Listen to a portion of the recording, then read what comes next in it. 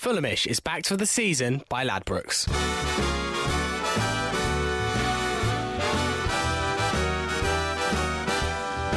It's the Fulhamish podcast, your independent Fulham FC audio show.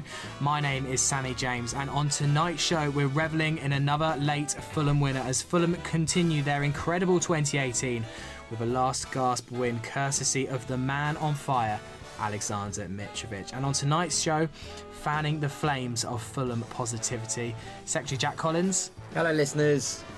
Jack Kelly, back for another pod. Hello, hello. And Ben Jarman's here as well. Good evening. How are we all doing?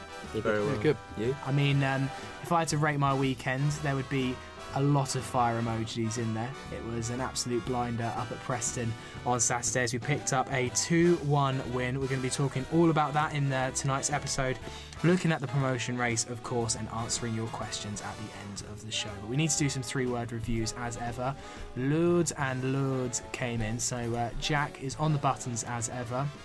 Or not as ever. He's forgotten his responsibilities for once, which is careless from young Jack. But I think he's going to make up for his mistake quickly. What came in? I am. First one from Brendan Mazar at a zoo visited, which is probably my favourite handle on Twitter at the moment. He said Mitro's snot rockets. Ben Jarman, some bloke called Ben Jarman, says automatic promotion the material. Alex Whiteford says Alexander the Great, which I thought was excellent. Granny Lovekin, cult hero. Shout out, Gentleman Granny. Jim Possessed. And Lars Anderson, adoy. Although I did really like Gordon at FFC Riverside, who said nitroglycerin goes boom. Amazing three-word reviews as ever. I haven't heard the Gentleman Jim audio yet. Jack, you were saying that you have. Apparently it's magic. Yeah. My brother Luke actually, he watched it before me, and he said you got to listen to it, especially the winner, because it's really good. It just sounds so positive, so happy, and it was a magical winner, of course, late on, and he really does. It does come across that way with Jamie Reid. Well, just before we get into Preston, just to say that this season we are backed by Ladbrokes for exclusive specials and promotions. Head to bets.fulhamish.co.uk. It's Cheltenham week. Put some money on. Oh yeah. Yeah. Who are you backing? Oh, I'm terrible at horses. If I start calling things out, then people will lose money. So, don't use me as your example. Follow Eddie the Shoe if you want some. Want some tips. Right, Fulham did the business late on once again with a fantastic 2-1 victory over Preston North End at Deepdale. Mitrovic getting his 7th goal in 5 games to secure Fulham another 3 points. Ben, Fulham weren't at their greatest on Saturday, but does that somehow make it one of Fulham's biggest wins of the season? I think so, yeah. It was a really combative victory against a side that really exuded quite a lot of energy, and they pressed really high with a lot of passion, but ultimately I think they lacked a little bit of quality in the final third to really give us any sort of trouble throughout. I think we once again demonstrated some serious mettle. We had the credentials there to show that we are worthy of being in the Premier League, I think. I mean, Preston started slightly better, as you'd expect. The onus was on them to come out and win the game because they are, chasing that playoff spot. I mean, they'll be gutted, Jack, that they didn't manage to get a win here. But as Ben said, Fulham did actually fashion most of the best chances in the game. Yeah, they did, but we took a while to get going. I think Preston came at us from the start and controlled the game and didn't let us, dominate the ball like we usually do. They made it difficult. We did have a few chances in that first half. Mitrovic probably should have scored. They had a clearance off the line, but they could have scored as well. I mean, Bettinelli had to make a couple of saves, and they made it difficult for us. Fulham only had 51% possession on Saturday, Jack, which is surely one of our lowest tallies of the season. I don't think it's been a game this season where we haven't had more than 50%. Do you think this was something in Slav's game plan to give Preston more of the ball than normal and try and attack a little bit on the counter? No, not really. I think that we struggled to deal with that high press, as Ben said, and the way that their front three pushed our back four is we've not really seen anything quite like that for a long time. And the thing with Maguire is that because he's a central striker who can also play as a winger, he has that pace and can just harry, and that's what he did. And Fulham didn't quite do the same up the other end, and often we press very high, but it's often on the wings, and we let the centre-backs have the ball a lot of the time, whereas they didn't do that. And Ream and Adoy both had very good games, but were under immense pressure a lot of the time to get the ball and dominate. And the person I thought really struggled to deal with it in the first 10 minutes was Kevin McDonald. And we don't say, nasty things about Kev very often. He just sort of didn't. He felt a bit out of position at times. He made a few sort of astray passes in those first 10 minutes, and it was one of those things where until McDonald settled, Fulham really failed to settle. And that high press from Preston has got to be, I suppose, commended. That's trying, a manager who's come out and tried to outwit Jokanovic in a footballing kind of sense.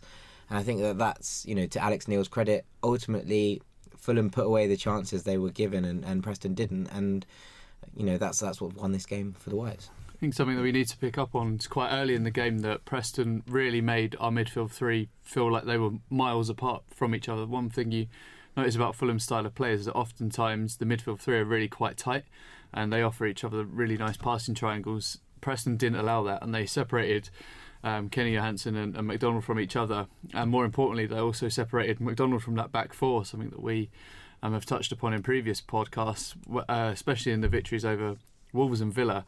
McDonald was basically on top of the centre-back pairing, and this time there was miles of space between those two lines. Well, you spoke last season. It's actually quite a while back now, but I remember you analysing that the way that you can tell if Fulham's game plan is working is if we're doing kind of passes under 15 yards. As soon as we're having to do even slightly longer passes, I don't mean 60-yard balls over the top, I just mean when our general passing is having to go to 20, 30 yards, that's when you can tell that the other team is starting to have an impact on our game plan. And I guess actually on Saturday that was more evident than we've seen in any of the matches really in the last couple of months. Yeah, if you look on the match action, there's a few passes, one in particular from Kevin McDonald where he tries to play it basically one half of the pitch straight up to Mitrovic from the edge of our box. It goes nowhere, and there's another one from Ream basically trying the same ball. And Preston, there is a similarity between them and Reading in the playoff final. They made the pitch feel massive even though it wasn't, because they created so much space. And Mitrovic was struggling to get any joy from those long balls that were constantly being pelted at him. Mitrovic, although will take the plaudits, he got the man of the match on the Fulhamish website, actually struggled to make a real impact on the game. He did miss a very good chance though, as Jack mentioned. Steph Joe was put free down the left-hand side, ball through to him, he squared it perfectly. It looked like Mitrovic had completely messed it up, but it's actually brilliant work from Preston defender Greg Cunningham. He did mess it up a little bit. It sort of hits him. Yes, Cunningham does really well, and we spoke about Cunningham in the preview podcast about how that back four is really not given away goals this season, and I think the two centre backs did really well in keeping Mitrovic at arm's length and really not giving him anything to really play with, especially in the first half where he was almost anonymous aside from that missed chance. It is good defending, but if Mitrovic gets a proper connection on that, it goes in the back of the net. I'm quite surprised Stefan Johansson didn't take it on himself.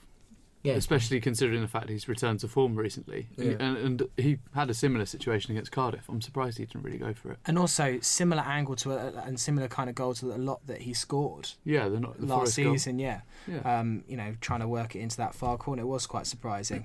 The Whites came out strongly in the second half. Ayite tested Declan Rudd early doors, and it was a sign of things to come. Clearly, Jokanovic gave the team quite a good team talk, and he did just a few small tactical adjustments that seemed to bring the game a bit more into our favour. Yeah, I think that Slav probably had a word at half time. We weren't dominating the game like we would have wanted to, and at 0-0 you're still obviously in the game, you still got a chance to win it, and I think with the Ayite chance, you don't really expect Ayite to actually take a shot on like that. No. Apart from the goal he scored against Barnsley, it was a really good strike, great save from Declan Rudd, and that kind of spurred us on a bit, gave us a bit of belief that we can win this game. A key moment of the second half was the substitution of Ryan Fredericks for Cyrus Christie. Not a substitution that any of us were really expecting Slav to make. Fredericks didn't actually look like he'd run out of gas like sometimes he does. But only a few minutes later, it's the Irishman who sets up Mitro's opener. 2 assists in 2 games for Cyrus. Yeah, I think we've all been made aware of the quality that Christie possesses in the final third, and although we spoke about some of the wayward kind of balls at the end of the Bristol City game, we forget that ball across the a low ball across the box was a really, really good pass for Mitrovic's goal against City, and it was another really good pullback for his one here, and And Christie has that in his locker and always kind of has done. There's plenty of talk about, Fredericks' attacking kind of nous, but Christie offers something a bit different, and he's also, I would say, slightly more skillful than Freds. He doesn't do the same thing every time, and the thing with Ryan Fredericks is obviously as a first choice right back, because he bombs on so well and he does take players on and he's willing to get to the byline, and not many people can cope with his pace. But I thought he was offering less than he normally does, perhaps, and I think it's one of those things you've got to remember, that Fredericks doesn't always have brilliant games, and yes, he's a wonderful attacking weapon, and yes, when he gets space to run into, he's brilliant, but he was kind of denied that space by a Preston back four that shifted on really well towards the right. There was a lot of openings down the left, actually, which is something that most teams don't give us, because obviously they're threatened by Sessegnon, but Preston realised the threat that Ryan Fredericks possesses, especially just sort of bombing onwards, and really did try and counter him as best as possible, and he didn't have a particularly good game. Cyrus came on and changed things up, was looking to cut inside, looking to cut back, and the defender didn't know what to do, and it was a wild lunge that he evaded, actually. He did really well to stay on his feet for the pullback. So, that's just another string to Fulham's bow. We now have another right back who's also capable of, providing big chances and providing those kind of opportunities for our front men, and that's got to be a good thing. I think one of our strongest facets of players, we make use of the wing-backs really, really well, but Preston really restricted that in the first half and for periods of the second. And for me, it wasn't until the likes of Aite and Sessegnon on the left-hand side started drifting inwards, which is when they really started to give Preston a problem, because you don't... If a winger does that in that situation, you don't know whether the fullback should pull over, the holding midfielder, or the winger or the wide midfielder that is actually marking him. So it creates a lot of space, and when Aite started to float in particularly, that's when you saw Fredericks, and then when he came on the pitch, Cyrus Christie become more and more effective, and that's when he got the space to put in that magnificent cross for Mitrovic. And again, it's a cross from the byline from Fulham, and we see it every week and it works every week. I'm surprised it hasn't been shut down before yet. And I guess that's just the strength and depth that we have, that we've mentioned several times, is that Slavisa has a squad of 18, 19 players, all of whom are first team quality and can come off the bench. And if they do happen to be on the bench, they're not there because they are weaker players, they're just there because that's Slav's plans for the day, and he brings on a player of Cyrus Christie's quality, and that's where we can compete over other teams in the Championship. And it was always going to be a difficult game against Preston on Saturday, and it was going to take something quite special to break Preston down, and a fully fit Cyrus Christie coming off with fresh legs was always going to be a key weapon for us, and that's how it turned out. There's 20 minutes of the game left once Mitrovic swept us in front. Preston clearly were then going to have plenty of chances to try and get back into the game. The onus was on them to try and score a goal rather than shut us out as they had been doing. And when they grabbed their equaliser through Shawnee Maguire, that was not the chance that I was expecting Preston to profit from. No.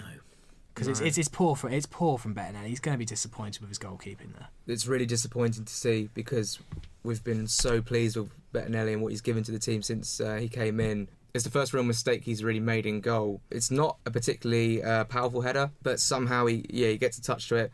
It's disappointing because actually at the time Gentleman Jim was raving about Bettinelli after the save he'd made previously, when the ball goes right across the face of goal, and they probably should have equalised from there. But yeah, it was disappointing to see. And of all the chances that Preston fashioned, the one that they scored from probably wasn't the best chance they had by quite a long way. He made an unbelievable stop from Ben Davies about 2 minutes beforehand, and it's a really good stop. And then he does well in the corner to get it clear, and then it's the weakest one of the lot that slides through his fingers. But we've said about Mitrovic about being a man on fire. Shawnee Maguire is now on 5 in 3. And he's another man who's not, who's willing to have a go. And maybe they're just kind of, once Betts gets a hand on it, you expect him to save it. But just the, audacity to have that header at the front post, and didn't really have much power, but just was like, right, I'll just have a go. Probably took Betts a little bit by surprise, because there was probably better options than actually heading it towards goal at that exact time. Well, they always say that's the mark of a good striker is hitting it early. Harry Kane's pretty much made a career out of hitting shots early and catching keepers by surprise, and that's kind of what Shawnee Maguire does. He takes that near post header, and I guess it just catches Bettinelli out, and obviously he should do better, but that's how Shawnee Maguire has made a name for himself, and was back into the Preston starting team and has really made an impact. Well, I think personally, from my point of view, I think there's something lacking on the the defensive organisation there. If you look at the replay back, he's got acres of space in between Odoi and Ream there. And I don't often say nasty things about Ream and Odoi, like we often don't say nasty things about Kevin McDonald, but there is some criticism there, because Odoi clearly has left him for Ream and Ream's left him for Odoi, and he's got in between the middle of them. I think whilst both of them had fairly solid games, there is slight chinks in Odoi's armour starting to show now, that he's clearly a right wing back playing as a centre back, and the fact that towards the end of the game he tries to take the ball from centre back out and then just loses the ball and puts unnecessary pressure back on the defence when he wasn't there to mop up. That to me is a little bit of naivety from him, but apart from that, he was solid all game. I have nothing against him. I seem to find this with Dennis Odoi playing at the back, is that when he comes back into the side for Callas after a little bit of time out, he always looks really impressive on that first time. You see him, and second time, he plays well again. Then if he gets a run at centre back, mistakes seem to creep into his game ever so slowly, and then before you know it, and Slavisa's not got too much tolerance for defensive mistakes, and will kind of instantly make that change. So it wouldn't surprise me if we then see Callas face QPR on Saturday, because Odoi he wasn't at his best. He seems to kind of go downhill on a graph, if you see what I mean. It wouldn't surprise me either, but I think that's potentially more due to the fact that obviously QPR have height that they can bring on in the second half, and I don't expect to see Matt Smith start, but he will feature. And realistically, there's only one that can out jump Matt Smith. It's Odoi. Yeah, right? but obviously Odoi's smaller than Callas. As in, he has got a fantastic leap on him. Completely agreed. But in terms of pure physicality, you'd imagine that Callas has more brawn to him than Dennis Odoi, and that's no indictment of the Belgian. It's just a fact, kind of, I suppose, of what it is. He's just smaller, and I don't know if Slavisa will make that change, because I did actually think that Odoi, he didn't have his best game, like you say, but I thought he quite handled Maguire well in a kind of bizarre sense. What he did a lot was he just let Maguire jump and miss the ball and let the ball go over his head, and it did create occasional opportunities for Preston, but most of the time the ball sort of ran on and just let it go. And although there was moments where Maguire got a run on both Odoi and Ream, and there's not singled out one of them, I think that over the course of 90 minutes they probably handled him quite well. And ultimately, Slavisa's got a winning side there, and I wouldn't be surprised to see Callas into it either, but I wouldn't be upset to see Odoi go again at the weekend. And then Fulham's winner, it looked like Preston were going to be the side, if anyone, to go on and claim 3 points. Definitely going into the 90th minute, I was thinking, I'll take a point from this. It's been a tough game, it's been a difficult one, but we can kind of regroup. We've got easier games coming, and a point away at Deepdale isn't a bad result in the circumstances. But Preston seemed to fall asleep from that throw-in. Tom Kearney just finds, I say a little bit of space, quite a lot of space inside the 6-yard box. A beautiful lob into the middle of the box. Mitrovic seems to lose his marker brilliantly, and then the scenes in that at the away end when Mitrovic, the slowest header of all time, the world stopped for what felt like minutes, and it slowly made its way past Rudd into the goal. Yeah. It was sensational, but quite amazing that Preston allowed that to happen defensively. Look, I can understand Alex Neil. I actually feel really sorry for Alex Neil, because he's obviously seething at the lack of concentration, the lack of they weren't switched on at the back, Preston, and that's why we scored. That is exactly why we scored. Kenny makes that run, he plays a throw, and suddenly he's in acres of space, and Kenny has time to actually pinpoint that ball, loop it over, and Mitrovic's header is pinpoint. It's wonderful, because he heads it across goal where he's wrong-footed, and it just creeps past him into the corner, and my word, that away end went nuts when that went in. It's a huge, huge goal for Fulham. Thousands of people just descending down the steps to try and get as close to the steps pitch. Were hella steep at Deepdale as well. Yeah, I know. It was like a wildebeest kind of situation. Like a herd. Yeah, exactly. But yeah, no, it was good. It's one of those things. Kearney deserves immense credit for that run. There's a couple of things in the build-up, though, that I think we should probably touch on. Just before Fulham break, Matt Targett makes an absolutely unbelievable last-ditch tackle to stop a Preston attack in full flow. The break itself is led by Shea Ojo, who'd come on as a sub, and hadn't done. He releases Steph Joe, and Steph's pass is actually unlucky not to find anyone. It's the ball gets cleared out for the throw-in that we score from. And I think that Preston thought the danger was clear when they made that and just switched off for a second. And then, like we say, TC deserves immense credit for ghosting away, finding that, and then looping a really, really nice ball into the middle of the box where Mitrovic was waiting. And Mitrovic didn't have a great game. Let's be honest here. Let's be frank about it. Mitrovic didn't play very well, especially in the first half, where he, was all but anonymous apart from missing that chance which he should have scored. And but it's a mark of a good striker that he didn't let those things affect him. When the chance popped up in the 90th minute, he was alert enough to put it away. It's a really good header. It's behind him. He's reaching backwards. He gets it across the keeper, and yes, it's slow. And a lot of Preston fans I've seen say that Declan Rice should do better, but for me, it's such a pinpoint across the keeper kind of header, and it's slow enough that if the keeper could have done anything, he would have done anything. It just is one of those things that he's beaten him all ends up, and he deserves immense credit. And for I think, though, in fairness to Declan Rice, I think we all thought that Mitrovic was going to plant his header to the far post, away from the way that the cross was coming. I don't think anyone was expecting him to go back to the way the ball came. You always go back the way the ball came if you're a good striker. That is the rules. So clever. That is the rules. So and that's why I failed at Sunday football quite a lot. Fulham becoming specialists now at winning away games at the Deaf. 3 of the last 4 away wins secured in injury time. What does that stat tell us about this side? That just basically smacks of a team that is so offensive that you can try and shut them down, but by the end of it, you're absolutely dead on your feet. And we saw that from Preston on that last throw of the dice there. Well, do you think that's fatigue? I don't think Preston make that mistake in the 5th minute. No, I wholly believe it's fatigue. The fact that they've tried to shut us down and press us so highly and so physically the whole game, and we've got a little bit left in us. For me, that last goal just smacks of 2 teams who've gone at it for 90 minutes, and it's just fatigue.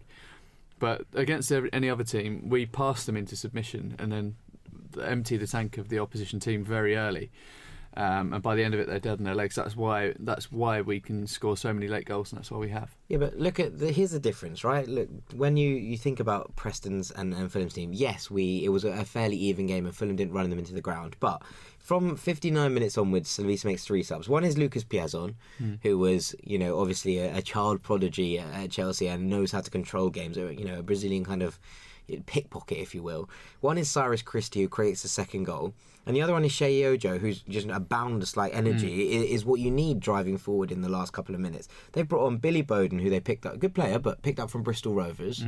They've brought on Josh Harrop, who is someone that's been touted, highly as someone who's from United. From United, but never really got a go there. No. Didn't really make it, and hasn't featured in this Preston side, particularly heavily. And Callum Woods, who they brought on at half time, which was obviously a forced change for Cunningham, but it's one of those things. Look at the quality that Fulham have on their bench now. That kind of, intensive running that, the fitness team and Marco Cesarini must be given absolutely immense credit for, in that Fulham always seem to have an extra gear at the last in the death of games. But with those 2 things together, not only are we a really, really fit team with players that go for 90 minutes up and down, but we also have quality off the bench and pace and power and strength. And when you put all those things together, it means it's very difficult to defend against us when we've played our game for 90 minutes. And yeah, we weren't brilliant against Preston, but we still controlled the game in the second half. Especially after we scored, we looked in control until they got an equaliser. Really. Yeah, it was just such an open game between 2 sides that literally just went at it. And Fulham normally don't have this lack of control, for want of a better word, or a better phrase, because normally we're 60-70% possession against most teams here.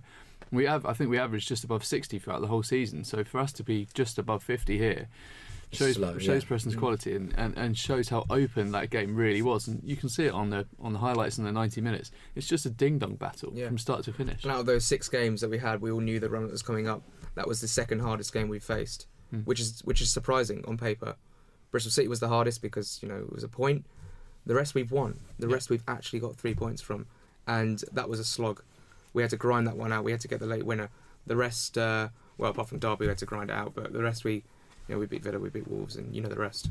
But I mean, the confidence in this side must just be sky high. And in a minute, I'm going to be asking you whether you think Fulham can go the rest of the season unbeaten. But just all of these 90th minute wins as well. Their egos walking around Motspur Park at the moment must be enormous. They must feel on top of the world. They must feel like they can achieve anything. And certainly as fans, I'm just so excited for the next game. I don't want to miss one because at the moment this Fulham team is just delivering game after game after game, and it's amazing to see.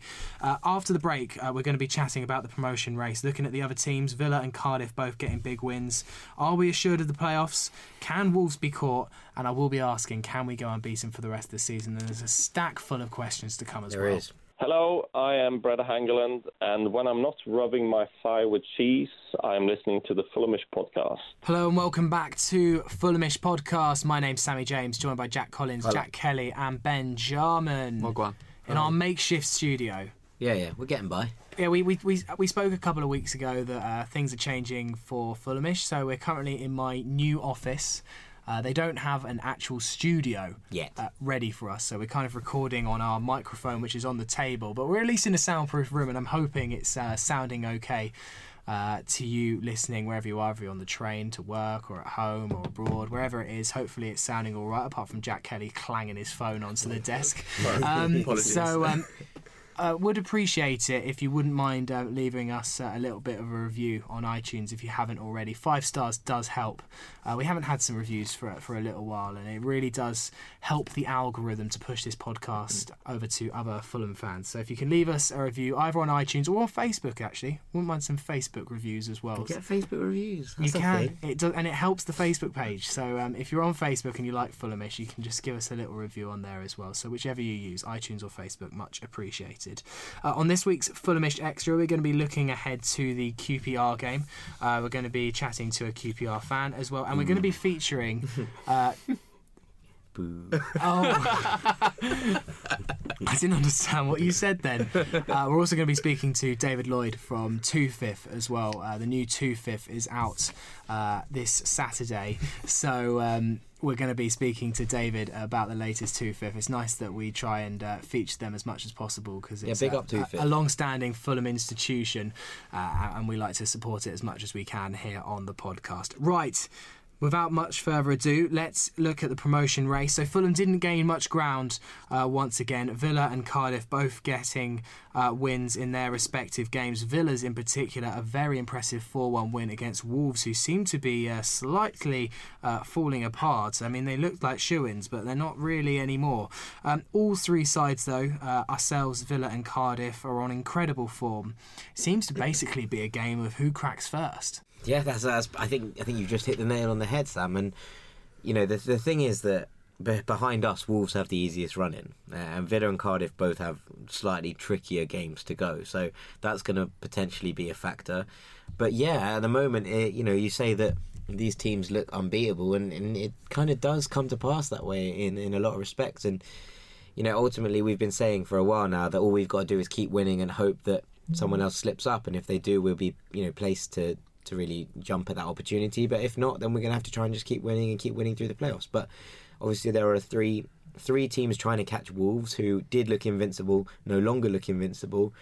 But I'd still, if you were to just put money on it, I would be putting Wolves to win this division, I think. Well, there's still 8 points between ourselves and Wolves, and they've got a game in hand. Who I cannot tell you who their game in hand is. I think it's tomorrow. It's Burton Albion. Oh, right, okay. So that's probably going to be 11 3 wins points. So it's still quite hard for us to catch Wolves, but maybe not impossible for Cardiff to catch them. No, they're only 3 points behind at the moment. Yeah, and Cardiff have also got a game, so it's equal against Brentford.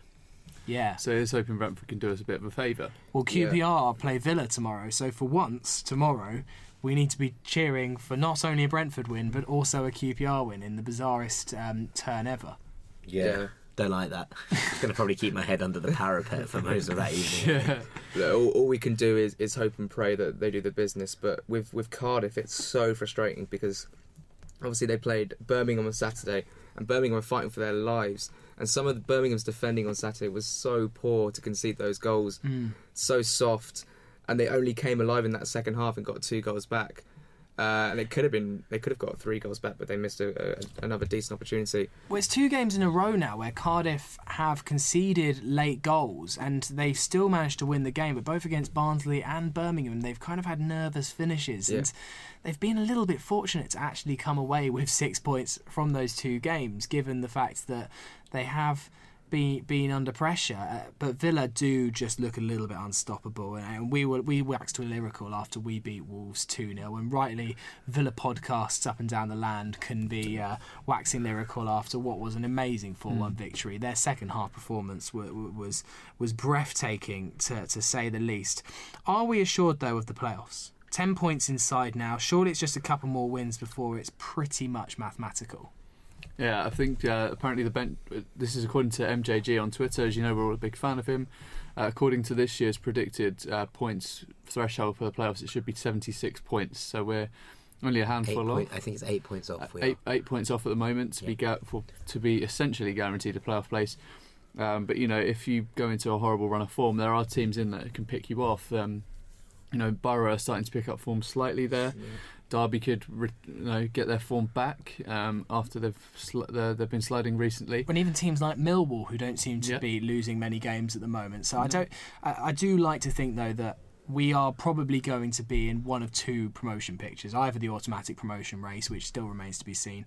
I'd like to think now the playoffs are never assured until it's mathematical, but hopefully we are very much in that race. And actually, if you'd have told me back in December Fulham make the playoffs, I'd have bitten your hands off after that Sunderland game.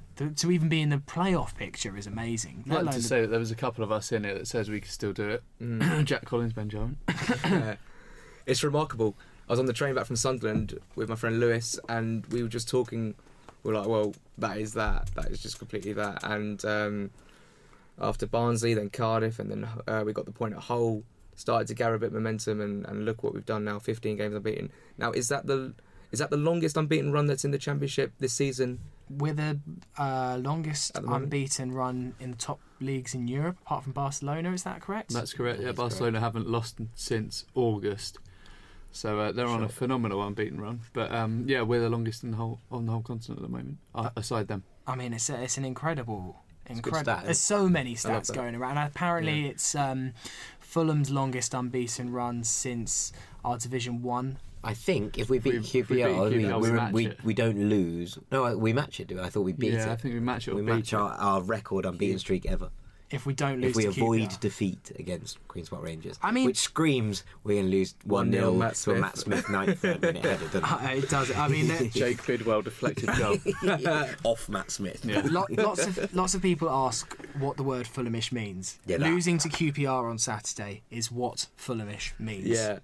That is it to a T. And I know some people hate the word, but that is the very definition of it. Michael Gray said on Football on 5 that Fulham will go the rest of the season unbeaten, which is one hell of a claim from Michael. But I guess it shows the faith that he's got in this Fulham side to keep it up. I mean, I think we'd all love to say we agree with Michael, but there has to be a point where the run comes to an end. Does it? Yeah, of course it does. This is football, Jack. What, in the playoff final? Probably no. Yeah, but I think before the end of the season we may pick up a loss. I mean, there are a couple of tricky fixtures in there. QPR, Brentford in there, Millwall away in there is the one that I'm quite scared about. And I think I put a poll out on Twitter the other day about who do you see as our potential banana skin, and everyone's going for Brentford at the moment. But personally, I'm quite scared of QPR. It just feels like it's slightly. They've got nothing to play for. Nothing to play for, but they will try and ruin us. No, that's it. Their season is over. Holloway hates us. They know for a fact. He knows for a fact that he's lost the fan base. The only way Holloway can win back a fan base is by beating a rampant Fulham on their own turf. Yeah. That is. Holloway pulled out one of his other amazing quotes this weekend on Football on 5, where he was talking about giving a debut to the guy that scored their goal. And he said he wanted to bring some QPR magic back to the team. There's no QPR magic. It doesn't exist. Just a team of shithouses who play rubbish football. It's just what they Holloway are is. Attractive. When Michael Gray said that we could go the rest of the season unbeaten, me and my brother were really, really pleased with what you just said. But it's the Millwall away game that I'm really scared about. Me too. Like, I could just see a 1-0 defeat in that one, but hopefully I'm wrong. Especially when you saw the way that kind of Millwall beat Brentford on Saturday. They didn't play particularly well. They got another goal in the opening 60 seconds through George Saville, who really stuck it to the Brentford fans. Did you That notice? was brilliant. Yeah, I did like that. And then Brentford thought they'd equalised through, was it Canos? No. No, it was the right back, Barbe. Johan Barbe, who celebrated for a good minute I know. before realising. Oh yeah, the goal. Yeah. It's unbelievable how long he celebrates for. But did you see how long it took the linesman to put his flag up? Yeah, correct, but Correct, so long. but way too long. I mean, come on. He had like good 3 or 4 seconds and went, no, actually, I do fancy that offside. Oh, we could have called on our resident official, Farrell Monk, but he's unfortunately ill today. So he's been taken sick. we can't get a POV from the officials. All I'm saying, he was in Preston on Saturday. I didn't see him, but he I told. saw him at the ground. I saw him in Pop World.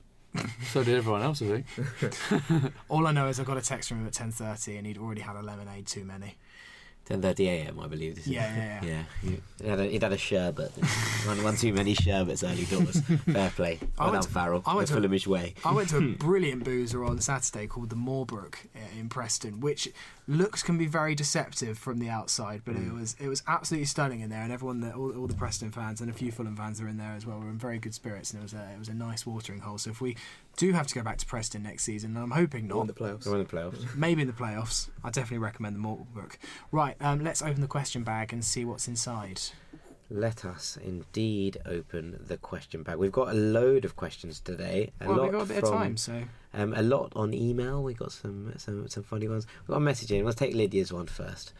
Lydia says, Lydia Campbell of all people says, we have 9 games left while the other teams around us have 10. 8 points off first, 5 points off second, and 1 point off third, albeit this could change tomorrow night. The team above us have arguably the more difficult fixtures based on positions in the table, and also have games against each other. With this in mind, is it conceivable to think that Fulham could actually finish as champions? P.S. I know this is out there, but I'm interested to know just how high people think we could finish. This run-in will be so exciting. Champions, no. I think that at the moment, second is looking hard enough. I mean, Wolves are slipping, and that's what I wanted to ask you. I kind of did. They could be caught not only by Cardiff, but potentially also a side in third. I think if Wolves don't finish in the automatic promotion places, I don't think it will be Fulham taking their mantle as champions. I imagine it would be one of the Villas or Cardiffs, but. I mean, Lydia's got a point. She does. I think it's not inconceivable to think that if we have finished in the automatic spots, we could win it. I think that it's more inconceivable for us to finish in the automatics than it is for us to then end up going on. And, the thing is that between Wolves and Cardiff, there's only, 3 points? So the gap between us and them is far bigger than the gap between each other. So if we're catching up into that territory, there's nothing saying that we couldn't go on then and kick on over. If we're getting into that kind of zone already, then why couldn't we? Is a kind of the atmosphere, I suppose. I think you're going to need to win. You need to get about 90 points to get the title. I think roughly 90 points is going to be what you need.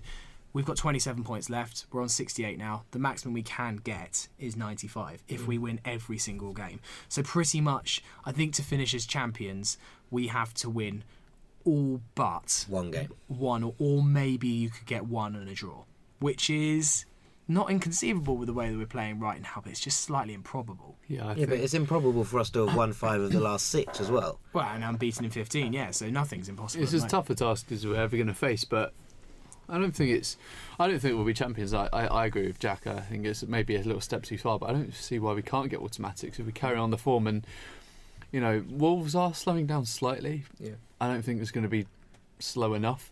I think Cardiff, they can't keep scraping past smaller sides, and they may run out of steam slightly. But we said that about Reading last Yeah, I'm just year. worried about Villa. I would be surprised if Villa won it and we came second and Wolves dropped off. You're mad, mate. I wouldn't be surprised. I'd actually be really pleased. Jack's been to the pub. Jack's been to the pub. I'd take that, Go get Sky Bet on and request a bet. I'd like to see the odds on I've got no money deposited, but I would love to. I would love to do it. Surely we should do it on Ladbroke, shouldn't we? Yeah, I stick to Ladbrokes. Oh yeah, obviously. So we're actually sponsored by Ladbrokes, Sammy. I'm sure you can message Ladbrokes as well. Okay, yeah, there's a quick one here. This is from Ali. He says, I think this question is gonna get quick answers from everyone, but it's a valid point. He says, after the season is over, if we're in the Premier League, do you think we'd stick with Savić Jokanovic or go down the same route as Watford and just get a new manager in instead? Ali, you mad? Oh, shout outs to Ali. He always gives a score prediction on Snapchat. I like that. I don't. I mean, you wouldn't have thought it would happen to Watford, and actually it didn't end up working out that badly for them. I think it's two very different circumstances, though, between the ownership situation at Watford and the way they run things and the way we run things here. I can't see Fulham not sticking with Jokanovic if we did go up. Whether Jokanovic has a dispute, though, in terms of organising Premier League transfers, I think that's a more realistic problem, but I feel like let's cross that bridge when it comes to it. Fair enough. We're going to keep moving. This one's from Ed Doubts. He says, how much better are the bottom half Premier League teams than us right now? Would we really need a complete squad reshuffle? You wouldn't need a reshuffle, but you'd certainly need some additions across the pitch, especially in my opinion. The thing that will keep you up in the Premier League is the defence, and then ultimately the midfield, which I feel like is a little bit thin at the moment. You'd need to at least get 2 quality centre-backs in and maybe 2 additional midfielders. And that's maybe a not keeper. Yeah, maybe a keeper, and that's not accounting for any potential losses that we could have should we go up. Do you think Steph Joe, Kearney and McDonald in the middle could compete in the Premier League? I do. I do against the lower sides, but I'm not sure against the bigger sides.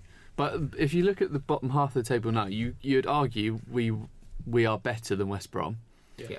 I think Brighton are on a good run of form, but you could maybe argue that we are as good as them.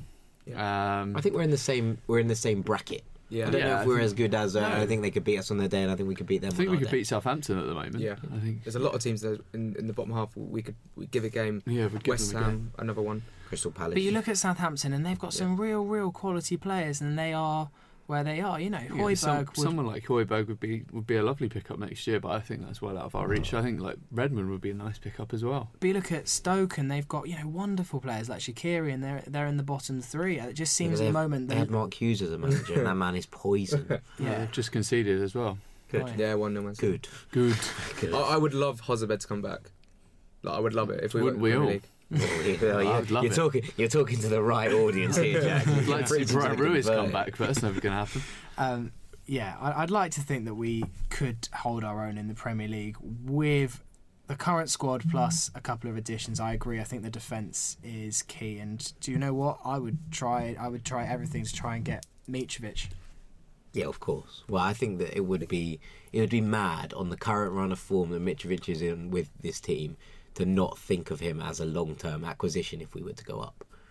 Yeah, he has to be in that. He has to be in the plans because he's that good, and he could score 15 odd goals in the Premier League, and he could be that difference between Premier League survival and relegation. Okay, let's keep going. This one's from FFC Joe. He says, if we don't get second spot, who would be your main worry in the playoffs? Currently, I'd say Middlesbrough, Pulis building a decent side, and one I would add that's in his own image. You were saying this on Saturday, weren't you, about Middlesbrough's your main worry?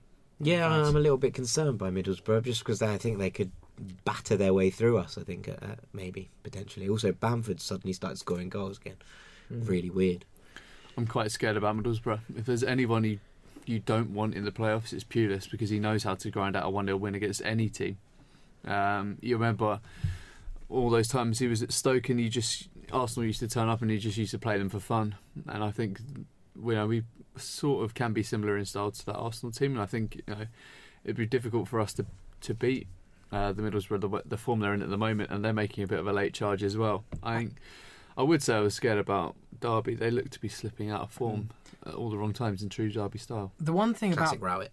The one thing about Middlesbrough that I think we've forgotten is that at the beginning of this season we thought they were a shoo-in for the top 2 because they have that quality in their squad. They've fallen by the wayside, but even up until like October, November, we were saying, okay, Middlesbrough have had a bad start, but we reckon they're going to do what basically we've done. Yeah, and it just hasn't happened for them. But they're now in form, and I don't think any of us want to face Borough in the semis. No chance. I don't know what it is about us, but I just find us so vulnerable when it comes to the playoffs. Like, take form out of the question. I just think that any team could really do a job over us, and that's quite scary. And I think Borough are a team with the likes of Adama Traore and Bamford on fire, it could be really difficult, and that's probably the team I would look out for as well. Although, what an away day that would be. Yeah, but that's the thing, because when we won 1-0, it was one of our poorest performances. We didn't deserve anything from the game, so that's why I'm scared about them. Okay, let's pick a couple more from the postbag before I go to the emails. This is an interesting one from Drew, who sometimes features on this podcast. So shouts out to Drew. Gallivanting in Colombia. He is gallivanting around Colombia, but he says the right side of attack still feels up for grabs. Although Aite's got the nod more often than not recently. With a settled formation, the other 10 positions kind of locked down as opposed to more rotation early in the season. Who's your pick on that right-hand side for the remaining 9 games? Ben, I'm going to start with you. Floyd Aite. Why, Ben? Talk me through this. I think a lot of people can underestimate what Floyd does and how intelligent he can be. I know I'm a big fan of his, and you're all going to laugh at me, but a lot of you are equally as big a fans of Neeskens Cabano as I am of Aite, and I think Aite offers a little bit more intelligence than someone like Neeskens does, and often weighs in with a goal, and it can be seen in sort of like the build-up to most goals in some way, shape or form. And it was only until he started to realise he needed to drift inside to let the full-backs overlap him at Preston that we started to become quite effective.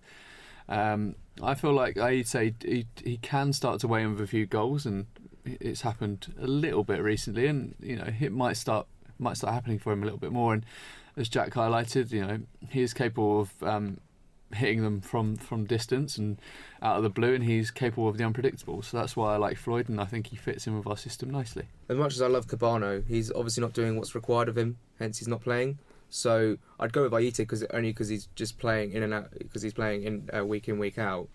The one issue I have with Aite is I feel like he spends too much time on the ball. There was so many examples in that game against Cardiff on Boxing Day where Fredericks had made the run down the right, and he wouldn't play him in until the very last moment, and then the chance is gone. But I do, obviously, I love all our players.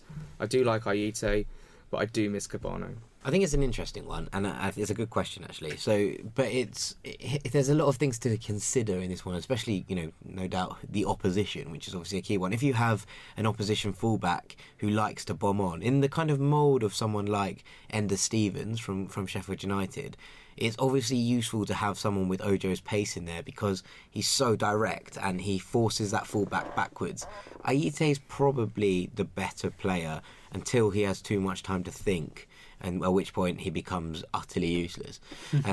But on balance, on recent form, and Aite came in for a lot of criticism earlier in the year, as the same way as Steph did, and both of them have regained form in quite a spectacular way. And Aite has not been as prominent in terms of obviously goal scoring and assists recently, but his overall game has been so far improved, and with that kind of understanding he has with the right backs, and he's obviously worked on that with Ryan Fredericks, because obviously Aluko used to fill that role and that was unfamiliar for him at the start of the season. He's obviously worked quite hard on that in training, and that's why Slav picks him, because he's obviously built up that kind of rapport and built up that understanding, and Slav trusts him, and that's ultimately what it comes down to at this point. I think Slav likes Ojo.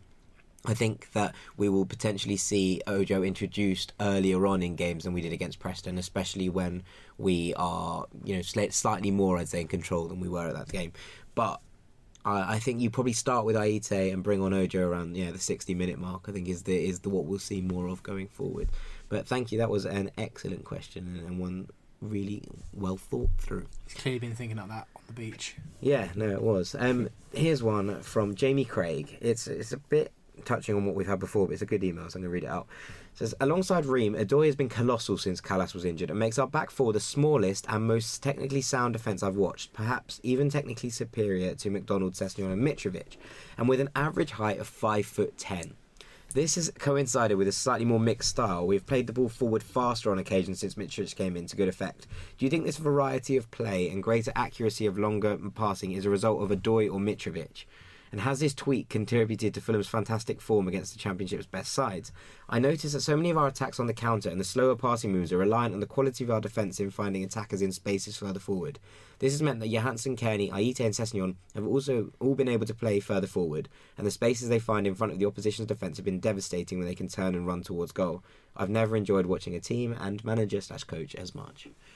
Mitrovic has definitely had an effect on the way we play. We seem to be able to play a more direct style when we want to with Mitrovic because of his ability, not that he showed it on Saturday, of being able to be the target man. You can just ping a ball into Mitrovic from 20, 30 yards and he nearly always makes something of it. And I just don't think a Kamara or Font really had that ability to take the ball down and offer that. So I think it's actually the outlet of Mitrovic that has led to this kind of varied style of football that we seem to do. Yes, it's generally a short possession-based passing game, but we can change it up, and I think that's Mitrovic more than Odoi. It's a lovely email, though. Thank you. From my point of view, it is the introduction to Mitrovic that has allowed us to interchange the way we're starting to play, because you look at Fonte, he offers us some great feet and some great technical ability in very tight areas.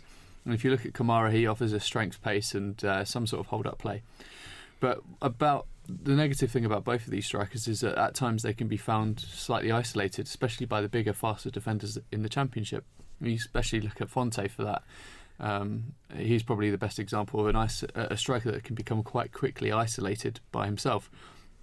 And therefore, when you get a striker that's isolated by himself and can't keep the ball, it's very difficult to bring in the midfield and therefore squeeze the pitch.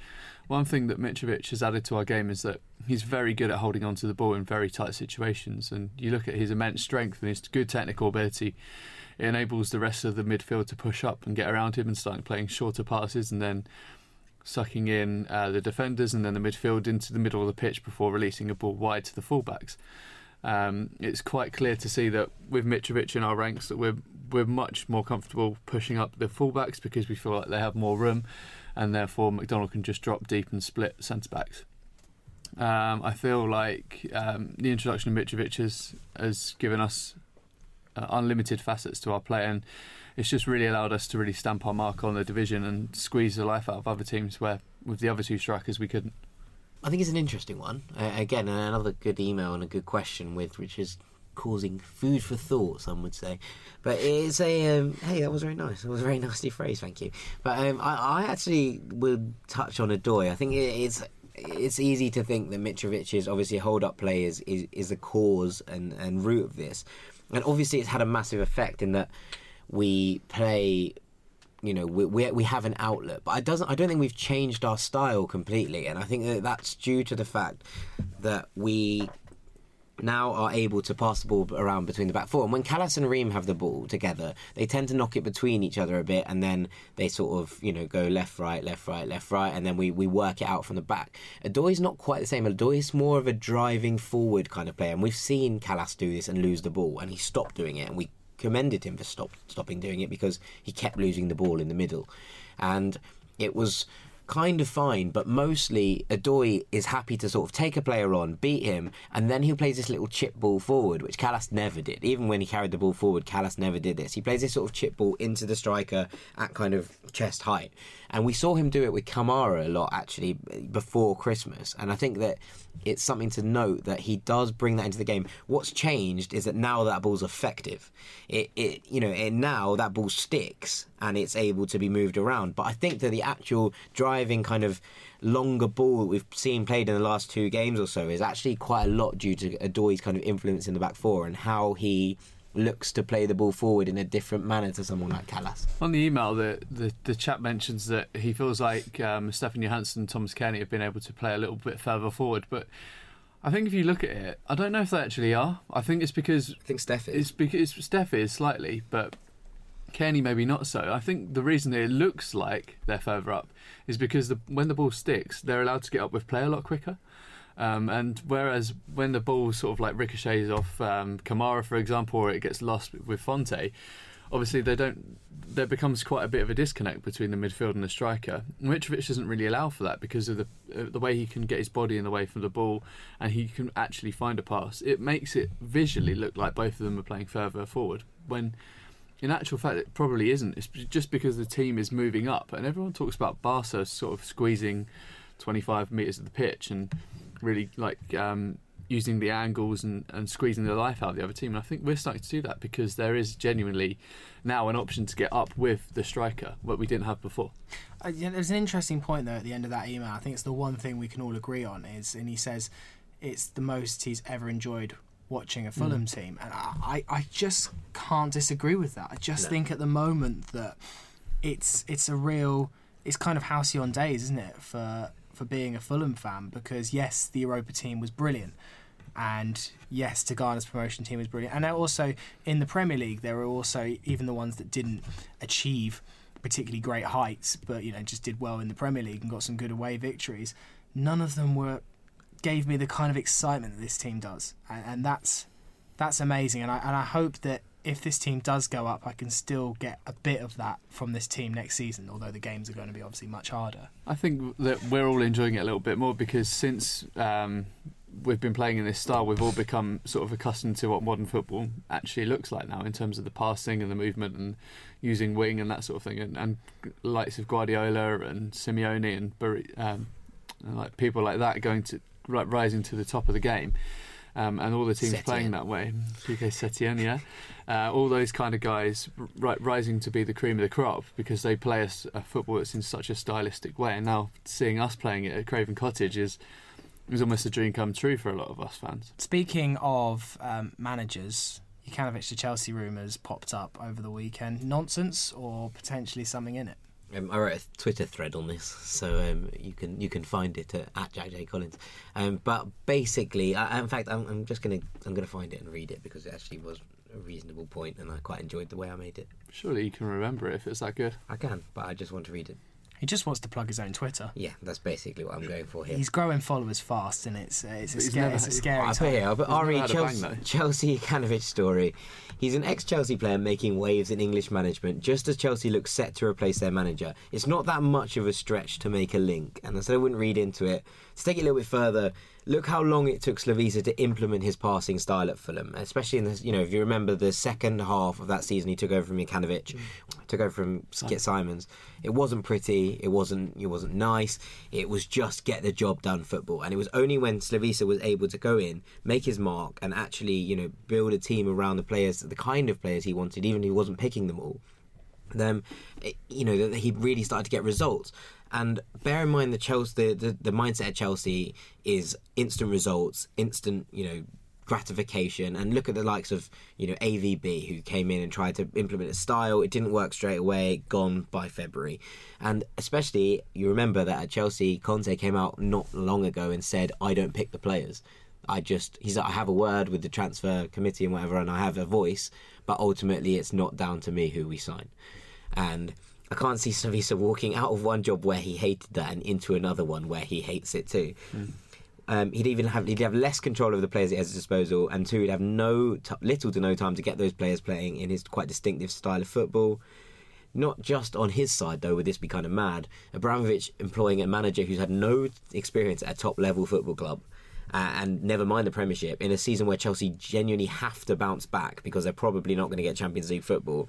And yes, there's sentimental value in bringing back an ex-player, admittedly one who wasn't particularly liked or loved at Chelsea. He didn't really do anything at all, but there's sentimental value in it nonetheless. But if Chelsea weren't going to give someone like AVB, who had European pedigree, time to impose a style, why would they do it for Jukanovic, who's got less plaudits to his name? It's not impossible, but it doesn't really make sense and seems to be born of sentimentality rather than logic, I would say. It's hard to argue with that, Jack. It really is. End thread. I think with a Chelsea, you're obviously looking at a top-level manager regardless of who it is. It's been touted for years, and Simeone's reconstructed his contract twice now, so it ends in a quicker time frame. I think it's due to end at the end of this season, actually. It wouldn't be...